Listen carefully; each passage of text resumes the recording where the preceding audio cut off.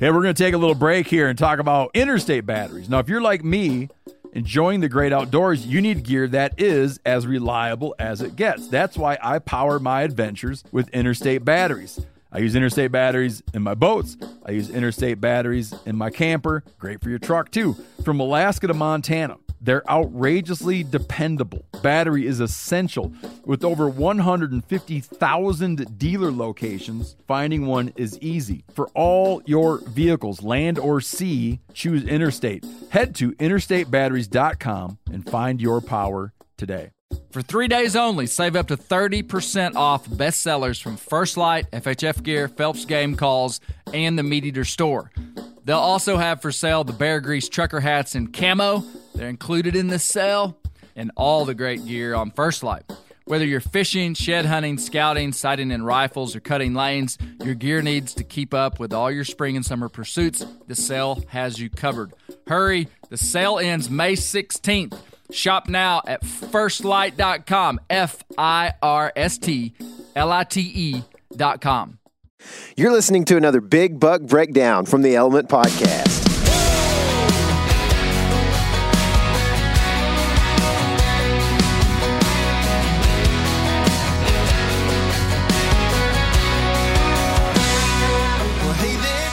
What's happening, Alma Woods people? Goodness, it feels good today, man. This is like paradise out here. This is going away soon. I don't know if you saw that. Yeah, it's not going to be near as bad as it ever was. But it was 90. It's supposed to be 92 on Thursday.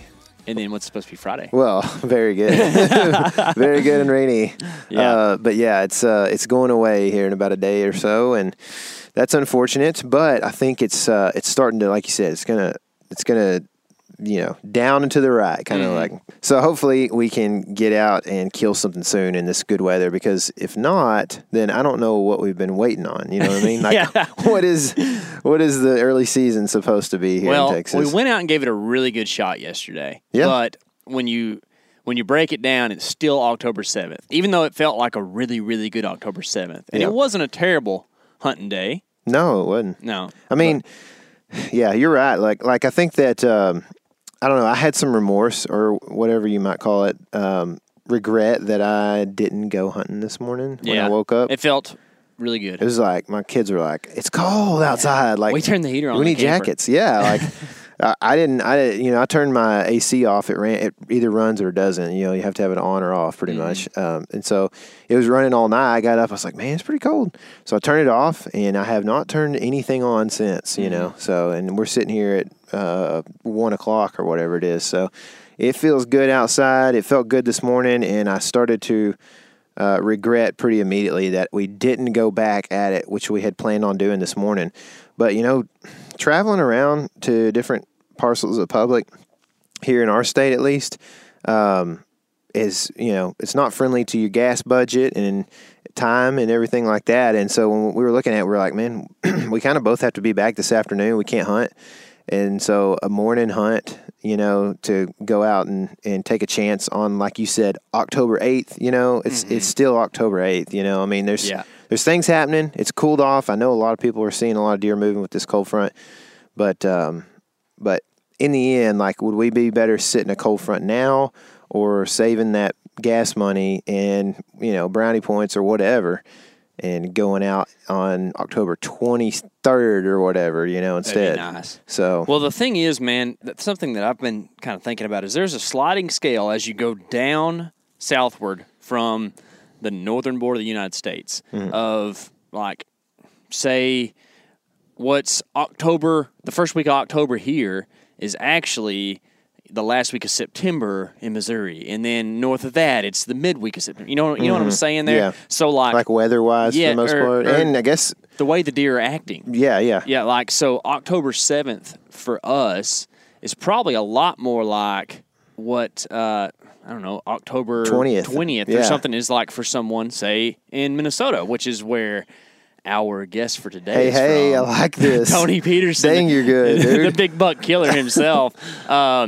Tony's killed a giant buck in Minnesota, and we're going to talk to him about that here in a little bit. But I think that we kind of if you start looking at that, like, man, yesterday, the October 7th cold front, it's probably a lot like a mid-September cold front for a lot of the Midwest and stuff, So it's just a really, really weird time to try to go and kill a deer in a cold front because, I mean, really, in most years, we could probably be hunting like a water pattern or something, where it's really hot, which it was 2 days before. Yeah. And I'm not downing the cold front, but as we go into October further, their value is going to increase drastically. Oh, yeah, man. I mean, I've seen it the last few years hunting our buddy Cody's property. I have permission to shoot does only and no bucks. But when I see little bucks come out and that kind of thing, when I'm hunting over there, I think it was like the 22nd of October or something like that, maybe the 20th, a couple of years ago. Before I shot my doe, I had seen some bucks come out and they started scraping and kind of looked like they wanted to fight. I think they might have even put their horns together, but not too amped up, but like enough that you're like, yeah, man, they're starting to kind of act like it a little bit. And we actually saw a little bit of that happen yesterday. We had a good morning hunt. We saw 9 deer on public land, which is outstanding for us here in Texas. And then at one point in time, Tyler goes, "There's deer everywhere." They were. It was like people would laugh at that, including my buddy Anthony, who was on the podcast a few weeks ago, texted us. He went out yesterday afternoon and was like, "Oh yeah, I saw 30 does and three bucks, and this is on public as well. And it's in a different state, and it's like, well, be glad you don't hunt in East Texas anymore because it is a different story here. 9 is good for us, man. Yeah. It's like as good of a hunt as we've ever had, probably as far as numbers go. And then we went out and had a lot more typical hunt afternoon. But you were saying that we observed like some buck action in that hunt, right? Yep. Pretty good bit of fighting between a couple of little bucks. 10 minutes worth. Like, it wasn't like they were trying to gore each other in the guts with antlers or anything, but they were. Well, it was funny because they were both like little spiky kind of guys. One of them was probably 15 pounds bigger, maybe more than the other one, which you and I kind of discussed. Why is that? It's kind of strange. But anyways, they fought for quite a while, but it sounded like deer fighting when you knew what it was. But when you didn't know what it was dink, dink, dink. And it's not enough tines. Yeah, not enough tines to make the right noise. I remember I looked at you and was like, what's something out there rubbing on a tree? Before we knew what was going on. Yeah, we did. We didn't know what was going on at first. But we saw all those deer from that place and kind of reassessed our stand locations. We feel really good about that spot now because we think that the major deer movement is going to be coming right in front of this one tree that we kind of went in and hung stands in to make sure it was going to be okay. And then we hung a trail camera in there as well, which it's a place that we had a camera last year that treated us really, really well. And we took the the Exodus Trek that no one won because we didn't get enough reviews, and we hung it down there. And we wanted to use that camera because it takes really good photos, really good trigger speed, and we hung it in probably the best funnel I know of in East Texas down there. Yeah, it's in a good spot, man. And we had a camera there last year. And some of the frustrations we had with that camera are slow trigger speed, narrow field of view, and it got foggy a lot, which I don't know what causes that, but it just seems like a cheap camera gets foggy more often, And anyway, we had it down there all year. It's real far back in there, so it's not fun to go get. It did us well. I mean, we got kind of quite a bit of info that we could use, but we're excited to have a little bit better trail camera down there this year. And, thinking about it, like the reason we were down there hunting yesterday and saw what we saw is basically because of that camera last year. You know what I mean? Like we wouldn't maybe have hunted back down there yesterday if we didn't have all that good information from down there last year and also know that it's a funnel. But we had a trail camera, up in a different area, maybe 200-300 yards from us there, that showed like nothing. We pulled it yesterday and it showed like no pictures of bucks, I don't think, were there? No. And so I guess the thought here is that if you're going to hang a trail camera it doesn't mean don't hunt if you're not seeing anything. Yeah, because exactly. I mean, they're a great tool, and like I said, we wouldn't have hunted and seen 9 deer yesterday in that spot if we hadn't had the tool of a trail camera hanging down there. But everything has to be taken with a grain of salt, I think. If we would have went in and pulled that card first, we would have been like, I don't know if we want to hunt here. But we went down and had a pretty good hunt. Yeah. More deer than we normally ever see at one spot in Texas. So if you take that and juxtapose it to our evening hunt, it's kind of the opposite. Yeah. Like it's the best preseason card pull we had on Texas Public was from this place. We hung our stands 20 yards from the camera, if that, and we knew there were 2 shooter bucks, one really good buck in there, and we did not see an animal bigger than a bird of prey the whole time we were in there. He was very big in my eyes, at least. It was pretty funny. So I was looking at Tyler, and he was looking at me. We were probably laughing about something. We had just heard a noise. Yeah, we had just heard a noise and thought, like, oh, maybe that's a deer. Coming out. And then this hawk, I see, like, kind of swoops in, and I think he's coming to land on our camera arm. Is all I could figure. And it's between Tyler and I. It's behind me, behind like him, I can't see. And I know that my eyes got huge, and then instantaneously a hawk goes right by Tyler's head. Dude, when I say 2 feet, that's not exaggerating. Yeah, that's the very conservative figure. It's not like we're so close. You know, like it literally was 2 feet from. That's the closest a hawk's ever been to any big bird. Like I've had some little birds get close, but man.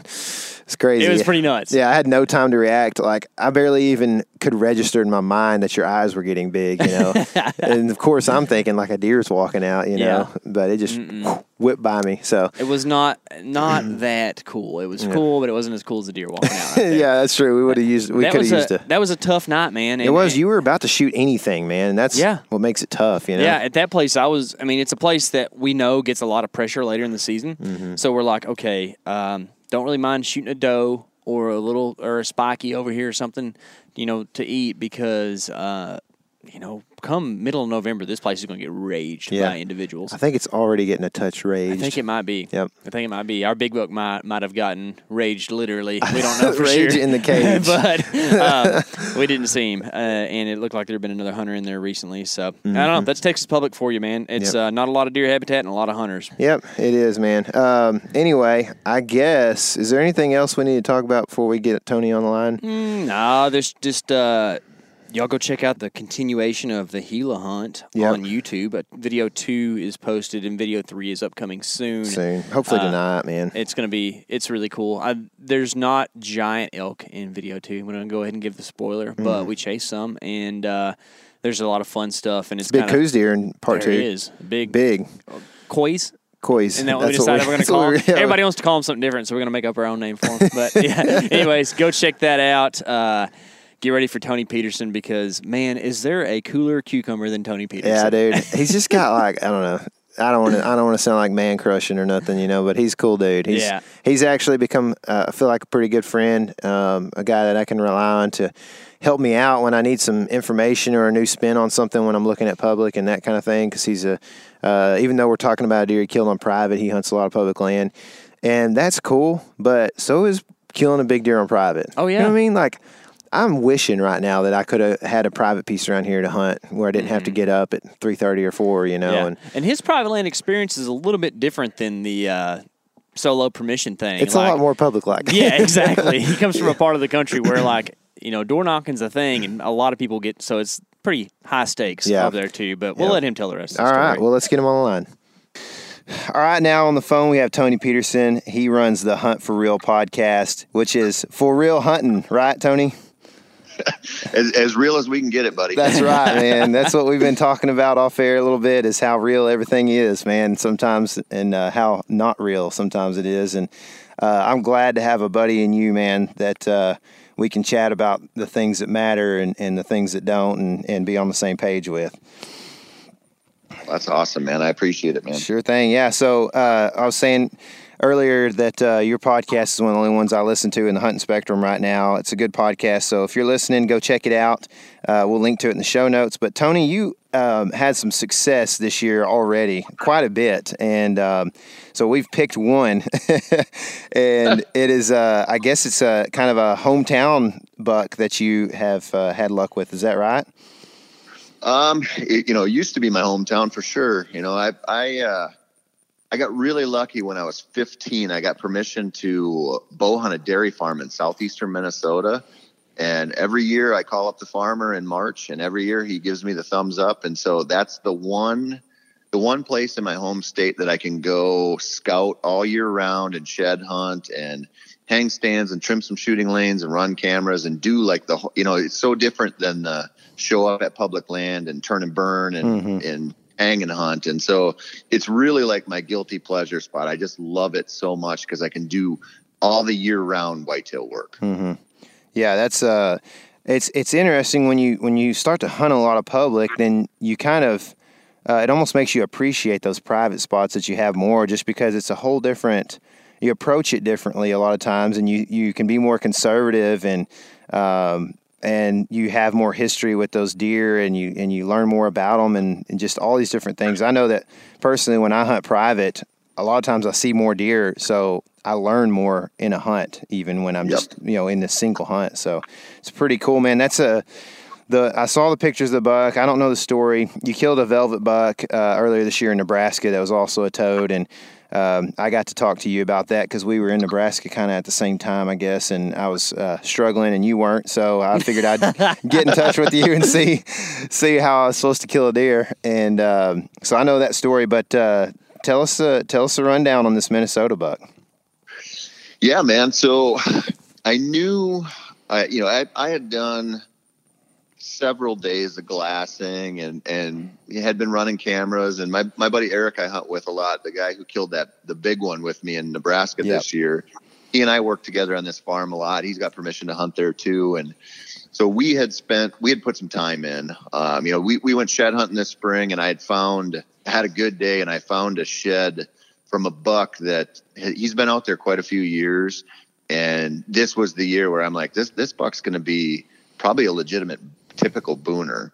And I've had maybe 2 or 3 chances in my life where I thought I could hunt a deer that caliber. Mm-hmm. And so we mostly set up stands for that buck. He moved into this valley, and it was kind of like, we're going to pin every corner of that valley and, try to get on that deer. But knowing that there's other parts of the farm where sometimes you can just pick up a gimme on a field edge opening weekend where you'll get a big one who hasn't been harassed yet. And so we hung one stand over an alfalfa field that's kind of tucked in, and it's not as good as beans usually, but the way things were setting up as it started to get closer to the season, I'm like, well, the beans are going to probably be yellow. There's going to be people sitting on, and by the way, none of the beans were on the farm I could hunt. So I'm playing deer going to it and coming back. Mm-hmm. So my next best bet was to sit on alfalfa. Let me put it that way. And if, that alfalfa was by a good bedding area and it had some really nice white oaks, and it was just one of those places that offered the deer a lot. And so, opening morning comes, and I sneak into this spot that kind of a staging area for the morning. It takes a long time to get in there. And I knew I probably wouldn't run into the big one in there, but there was another buck on the farm that's he's got 3 antlers, and he's really cool. His third antler is a lot bigger than they usually it's like a little dagger or something, if you even see it. Mm-hmm. And this one came out and forked, and I thought maybe that buck would be in there. So I slipped in way early, and it was hot. It was probably upper 60s at least going out in the morning. And at 7:30, I hear voices in the woods, and I'm like, this is so weird. It was pretty calm. I'm like, why can't I hear people talking? And then a chainsaw fires up 150 yards away from me. No. And so I'm like, well, they're between me and where I expect the deer to come from. So I'm like, this hunt's kind of blown. And so I got out. I'm like, all right, well, I'll make a plan for tonight to slip in on this. It was going to be hot. It was going to be 80 degrees. And I had a little pond that booner was hitting once in a while. I'm like, that's, opening night. It's going to be hot. He's going to hit that. And so I get out of the woods, go meet up with Eric, and he tells me he's surfing Facebook, and he sees this guy that I don't know him. Eric knows him. And he said, yeah, I don't know if you're going to want to hunt that end of the woods, because they were in there squirrel hunting this morning. And they posted pictures of it. Eric knew where it was. I'm like, okay, so now one end of where this booner lives, they're cutting wood, and they were cutting wood in there all day. And then the other end, there's a dude with his kid and they're squirrel hunting. And I'm like, this is probably, and this is private, but there's a lot of people that have permission to be in there. And so I'm like, okay, now it's backup time. And the other two parts of the farm, I'm like, well, I'll probably just go sit a field edge, because I knew there were a lot of really quality bucks in both spots. So I leave way early, because we have a rule on that farm with the other hunters. If you're parked in one spot, then people will leave you alone and go hunt somewhere else. So I'm like, I got to get in there. And I drive out to where I was thinking about going, and there's already a bow hunter going in. So I talk to him, and he goes off and hunts. I'm like, well, I got one spot left, and it's that alfalfa stand. And the wind was right, because the south wind blowing. And I knew, even though I didn't know who had probably moved into that bedding area, I knew one of the big bucks in the area would probably claim that spot. And so, like, it's kind of like my only option, but it wasn't like a bad option. It just wasn't my first choice. And so I got in there, got set up. Wind's good. Turkeys feed through. They don't see me. I have good cover. See a doe and a little spotted fawn come out, probably the smallest fawn I've ever seen during hunting season. They feed off. I see a buck come out finally, and he's a nice one. He's like a real solid 3.5-year-old buck, but he's probably 125 yards away. And I'm like, do I want to shoot that buck when I know I've got a lot of bigger deer around? And fortunately for me, he didn't come in, so I didn't have to make the actual call. Yeah. But as I'm watching this buck, he's like staring in my direction, and I'm like, he can't see me. Why does he keep looking over here? And at one point I hear something walking. I look, and this doe comes through 18 yards away, perfect trail, spills out into the alfalfa, wide open shot. And I'm like, oh man, if a big one does that, he's in trouble. And so she gets into the field, sees these other deer at the other end, trots over there, and they're all just feeding. I'm like, oh, this is like an hour before dark. I mean, it's good. And so I'm sitting there, and I hear this side by side that this farm is split by a minimum maintenance road. And so nobody lives on it, but people drive it all the time. And so I hear this side by side. I assume that's what it was. I couldn't see it. It was a 4-wheeler or a side by side, just creeping up the road. And I'm like, God dang it, I hope they don't pull down in here. And because I'm, maybe 500 yards off of it and down a hill, so I can't see it, but I can hear it. And as soon as that side-by-side slowed down, every deer in that field picked their head up and took off.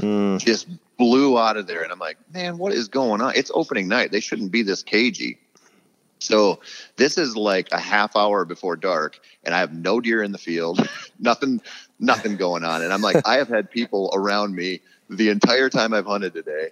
And so I'm sitting there, hear something behind me, look, a couple raccoons work through under me, and then they go back off. And I heard something. I'm like, man, I don't think that was a raccoon.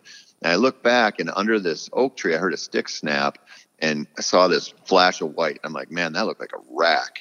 And 18 yards away on that same trail that doe took, here comes this 8-pointer that I hadn't seen him in person, but I found his antler 2 years ago, and I had a few pictures of him, and I knew this was a really good 8-pointer. As soon as he started walking out, I'm like, oh man, I'm opening night or not, I'm shooting that buck.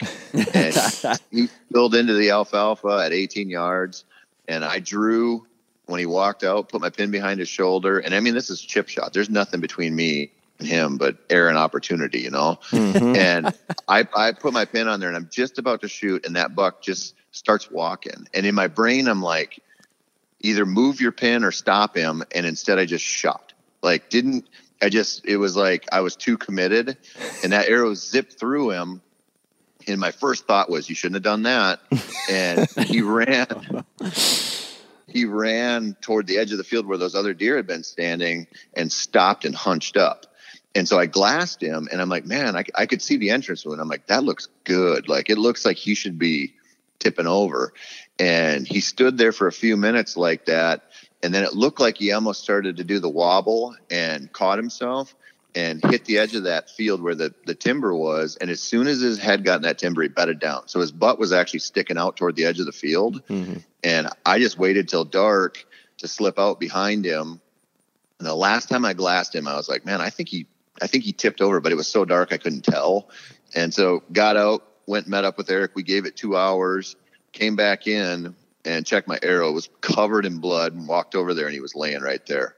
Nice. Man. It was wild. Yeah, that's cool, man. Well, it's a pretty awesome buck. I actually didn't look at it until we got back from our trip, so I didn't really know how big it was. And when you say a big 8-point, for a lot of the country, it's a freaking toad, right? Like giant bladed, G2 on the left side, like just a dream buck, man. So typical. Yeah, pretty. just like such a like. I bet you there's a half inch of deductions if you were to measure the thing, if you're a score guy. But like, it's just so typical and so beautiful, and huge congrats on it. One of the things I guess that kind of like comes to mind is you're kind of the public land guy, and it's the thing you do, and not that one's better than the other or anything, but I just kind of wonder, like, whenever you do approach this private land situation, does your mentality shift towards, like, really trying to kill a big buck and thinking about, comparing, what he might score or age class and that sort of thing, or do you still kind of have that same mentality of, want to go shoot a good representative of the species, and if one walks out, I'm taking it? Man, it all depends on how it goes. This year I was I was prepared to be more selective this year because in Minnesota, our gun season opens pretty much the first Saturday in November. Mm-hmm. And so it might open on anywhere from like November 3rd to November 9th. And so you can't count on the rut here if you're a bow hunter. Yeah. And that farm that I hunt, there's 3 groups of shotgun hunters that go through there, and there's like an average of 15 guys in each group. Ooh. So it's not, I don't gun hunt it, and I don't, I'm not going to go sit with a bow when the landowner's family and everybody's out there. So it's like you either get it done in September or October, or you don't. Mm-hmm. But this year our gun season is, I think, November 9th. And so I had like 8 days off before that. They were, marked off on the calendar. And so this year I was like, I want to kill a good one. I have the time, I have the stands, there's plenty of them out there. And it just so happened that the first buck that gave me a shot was this 8-pointer that was, was this really solid deer that I wouldn't have passed up any time. Mm-hmm. And so it was just, it's situational, Yeah, for sure. And I get that. And that's, it's cool. And I definitely would not be passing that deer anywhere in the country either. So it's a toad, man. And I understand you're in like southern Minnesota there. Is that's some of the stuff that, I know there's some controversial like CWD regulations and stuff that moved in through southern Minnesota. Is that something that you kind of have to play in there as well, as far as like when you're evaluating, what you're going to take off that property? Big time. Yeah. So I literally last night just checked my CWD results, and he's negative, which makes me real happy. Yeah. But that was the other thing about this year. I kind of wanted to go for broke this year because we've had antler point restrictions since 2010. Yeah. And it has changed the hunting. I mean, I've hunted all the big buck states, and southeastern Minnesota has turned into Iowa quality all day long. It's incredible. Well, this year with the CWD, you want to tell everybody that? Oh, come on. It doesn't matter now. It's gone. So there's no antler point restrictions this year in most of the zones down there. There's a couple on like the fringe that are still. And so, it remains to be seen how many positives show up, what the DNR's response is, and whether we'll ever get that back. But this, to me was an example. I grew up hunting there, and I used to spend a lot more time in that region, and it would take like an entire season to encounter a 3-year-old. Mm-hmm. And now, with the antler point restrictions kicking in and the ground down there, it was like you never knew what was coming over the hill. It changed everything, and it made it so much more fun. I saw so much more fighting and actual deer activity. And now, we might slide back to the dark ages. I don't know where we'll end up now, Man, that sounds, I guess, in one way exciting, in one way kind of depressing. How'd you, as far as like the CWD test kit, how'd you get a hold of one of those? That's one thing I'll say about the Minnesota DNR. They set up this system where you can either drop your head off, or if you're going to mount it, you can cape it out. Then you can check out a little YouTube tutorial on how to take the lymph nodes out. Mm-hmm. And it's real simple. They made it really simple, other than they didn't have the drop-off sites updated on their website on day one. And so I'm like, I can't take any of the carcass out, the bones and the, nervous system and all that stuff. So it's like, I had to call around a little bit to figure that out because they have drop sites with dumpsters, but I think they got that squared away, but really it wasn't a horrible pain. I mean, it was just, a few extra steps and a little trip down the road, but it wasn't that bad. Yeah, that's a weird thing. I'm going to be hunting in 2 different CWD areas this year, I think. Well, actually 3 if you include Nebraska, I guess. So, and I didn't kill there, but it's something that I feel like, if the state doesn't offer like a drop-off site, you kind of have to be prepared for that. You have to order a kit and before you go and have it with you and know what you're doing. So that's one thing, like that's something that I have thought about in the last few years is like something that could be streamlined a little more effectively, if you ask me, and a little more education could probably be, I mean, like people are educated about CWD in general now and that it exists, but how do we help the DNR and all these different wildlife departments, how do we help them get results and understand where and how this disease is spreading, So, yeah, I mean, my wish on that would be that we would devote some money to coming up with a simple home test, Yeah. Because once you pull those lymph nodes out one time, it's an easy thing to do. It's not difficult. And if they had something you could run at home and figure out if that deer was positive, it would at least give a lot of people peace of mind, Sure. and it would really provide, an opportunity to map what's going on with this. And that, that's the thing about CWD, that a lot of people have their minds made up that it's either a nothing burger or it's the end of deer hunting. And we just don't know. And, there are a lot of people out there saying, well, this is, it's been around a million years, and they're saying a lot of things that we honestly don't know what's going on yet. Yeah. And so to kind of like dig in and be like, it doesn't matter, it's been here forever. Like, I'm not comfortable with that. I just wish we had more tools at our own disposal to help deal with this and go, hey, is this really a nothing burger, or should we be real concerned, Right. Yeah. Right. Yeah. Makes a lot of sense, man. Well, congrats on your deer, Tony. It's an awesome buck, and man, you've had a great season so far, so hopefully that'll continue on for you. What's happening next for you, I guess? I am washing the blood off my pack, and I'm heading to North Dakota here in a couple days. Man, that sounds exciting. Is that public land hunt, I guess? Yep. Yeah. I've got buck tags left in North Dakota and Nebraska, or not Nebraska, Wisconsin, and I'll be North Dakota's all public land. Wisconsin will be mostly public land, and then I'm going to turn into a bird hunter. Dude, see, and you like the bird stuff a lot, right?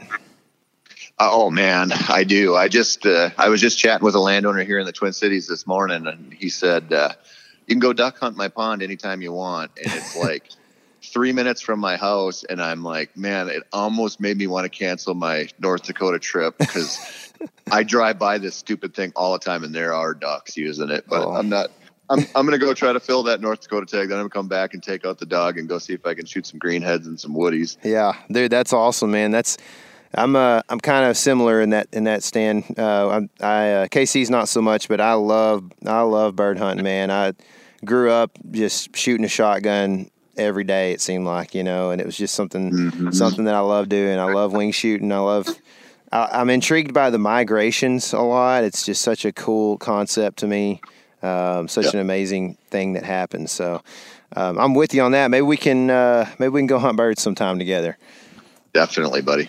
Well, cool, man. Well, what's the best place for people to listen to the podcast and get in touch with you? They can. I host 2 podcasts, Hunt for Real and Sporting Dog Talk, and they're iTunes and everywhere else you can find podcasts.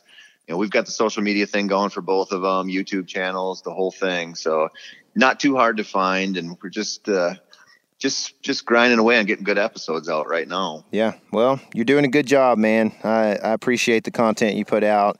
It's helpful and it's relatable. I like it a lot, man. Awesome. Thank you. All right, Tony. Well, congrats and good luck the rest of the year, man. All right. Thanks, guys. Man, I know this isn't up your alley, but Tony's got me juiced up about the bird hunting thing, man. What in the world? Well, I wouldn't say it's not up my alley. I think that maybe waterfowl isn't my biggest thing. But if I could go and slay, what's the limit, 2 pheasants a You're day? more of a quail hunter. I would love to do some upland hunting, man. It's fun. It's freaking cool. It's also weird how, like, only rich guys do that, it seems like. Like, I mean, I've done it before, you know, but, like, I don't know if I've ever hunted behind dogs. I think maybe only rich guys travel and do it. Yeah, like hardcore. I think there's a lot of Midwesterners. But I will say this: there's no way that Tony is an outdoor rider and is rich. So that's true. Somehow he's found a way to break the system. You know what I mean? That's true. That's true, man. But I think there's a lot of like hometowners on that kind of thing. Yeah. You know what? Something's really intrigued me lately is the grouse hunting or whatever they are, kind of more in that Midwest, like eastern side of the Midwest stuff, like. Ohio stuff? Yeah, we know people like in Minnesota and like Wisconsin that are shooting some type of upland bird. I think it's a grouse. I don't really know. It's like, that's kind of cool. You don't think of it. You think of it as a Rocky Mountain kind of deal. I think of like blue grouse. I don't really think of them existing, or prairie chickens or whatever they are. I don't think of them existing like in the eastern woodland kind of stuff. Yeah. It's kind of cool. Dude. Upland hunting. I just love wing shooting, man. I just love, like, it's just such an exciting thing and, like, such a challenge. Sometimes, man, when, like, birds are just so unpredictable. You know what I mean? Like, they just can go anywhere and you make you look like a fool, and then some days you just can't miss, you know? I guess, you know, I don't know. I'm speaking for myself here, but some people probably can't miss all the time. But, you know, I have days where I shoot really well, and then some days, like, there'll be a couple birds where I'm like, man, I'm just going to make a bunch of excuses for this right now. I got new shot shells, you know? Yeah. Oh, I should have bought those 7.5. That's right. You know what? That Winchester ain't worth anything.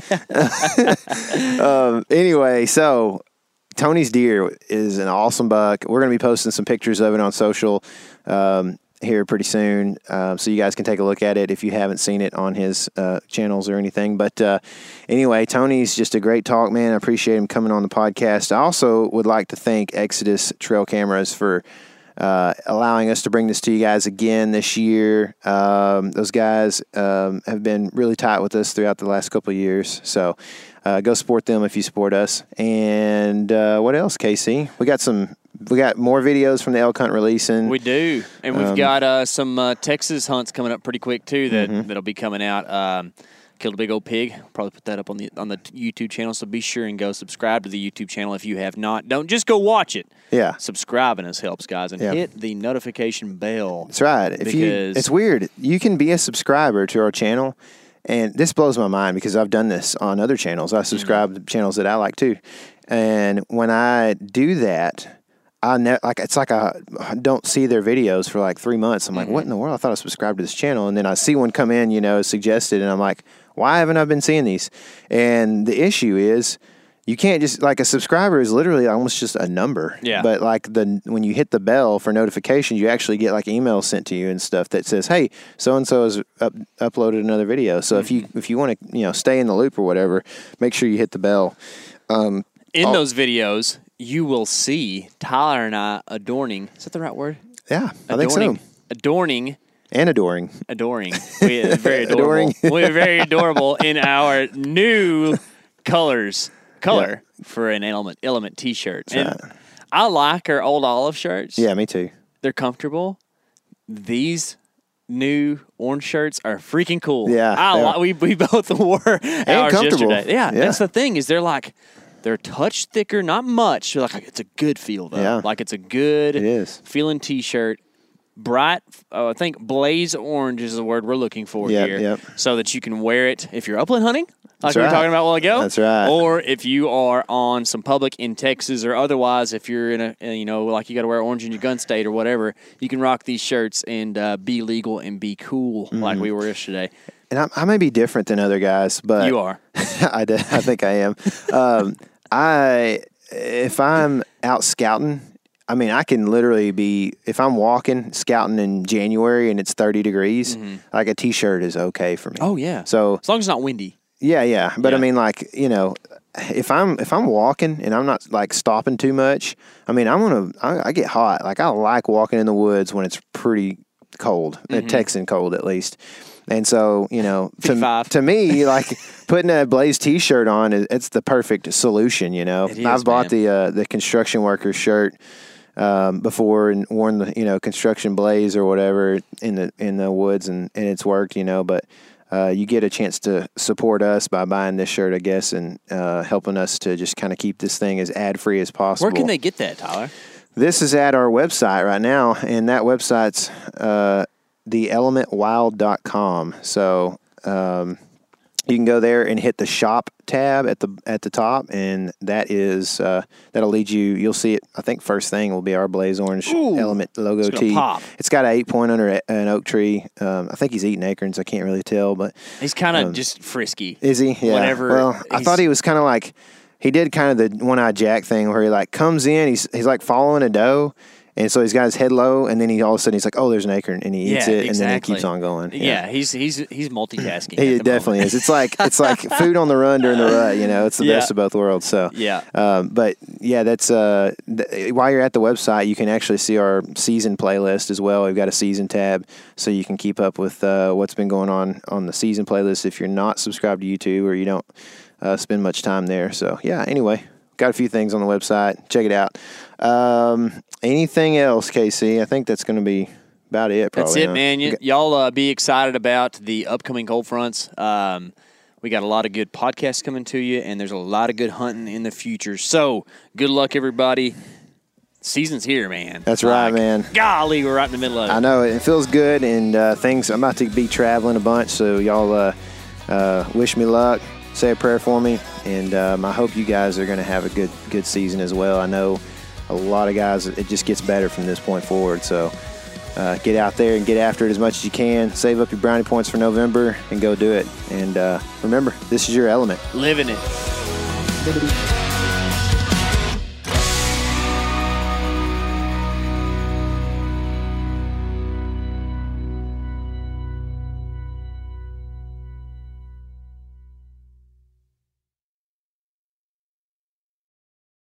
For 3 days only, save up to 30% off bestsellers from First Light, FHF Gear, Phelps Game Calls, and the Meat Eater store. They'll also have for sale the Bear Grease trucker hats in camo.